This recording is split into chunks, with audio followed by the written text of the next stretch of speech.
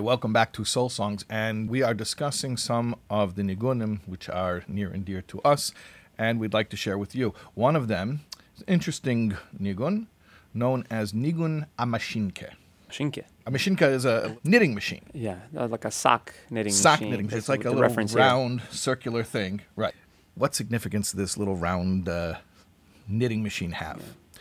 So it's known that back in the Soviet Union, especially during a certain era in the 20s, the 30s, it was very difficult to make a living because of communist oppression. And one way that religious Jews had of making a living and being able to keep Shabbos is to have a mashinka at home, and they would knit at home. Yeah. I think it's called a tricotage. Now this particular nigun was composed by the famous Baal Menagin Reb Shalom Charatonov, from the famous musical Charatonov family. Yeah, very prolific composers. Very prolific composers. So Reb Shalom's brother, Reb Aaron, composed some very famous nigunim, among them the Yud Gimel Tammuz nigun,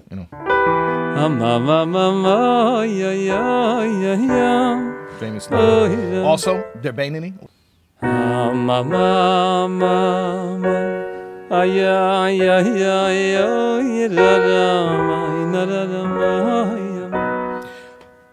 And their father, Reb Avram, was also a big Baal Menagin, and Reb Shalom was a composer in his own right, and his son, Reb Shamshin Charatonov, actually put together an album in the 70s called Nigune Shalom. Yeah, I actually have a record at home.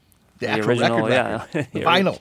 The vinyl, yes. It's interesting. There are liner notes on, kids don't know what this is, but in the old LPs, you have a lot of space to write on, so there are liner notes on, and it gives a little bit of background on each of the nigunim.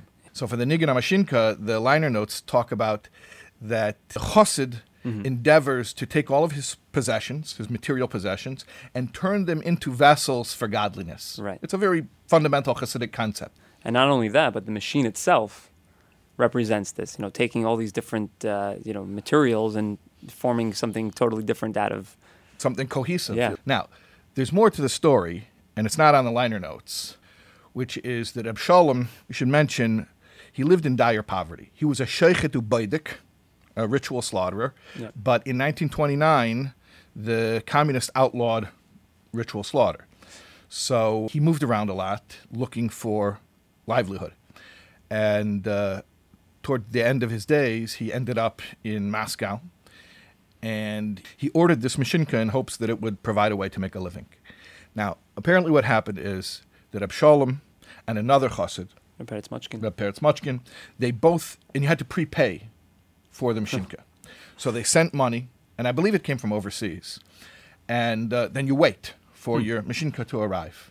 And in the end, one mashinka arrived, both had paid, and it wasn't clear whose mashinka arrived and who was out of money.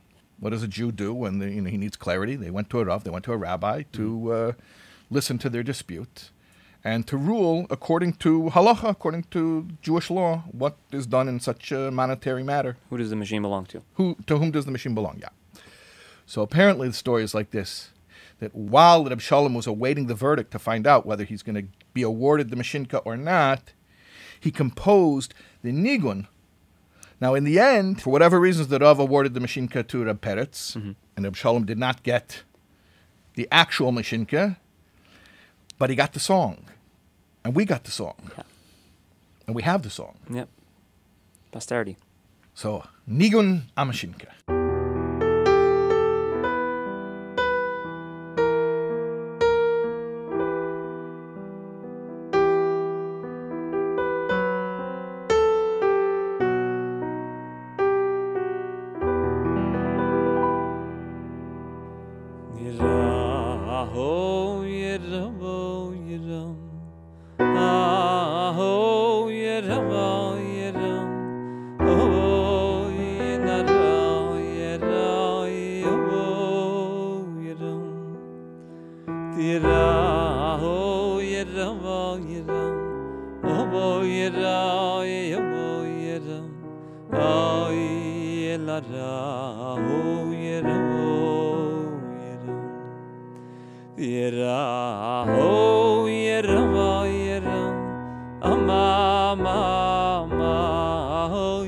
Oh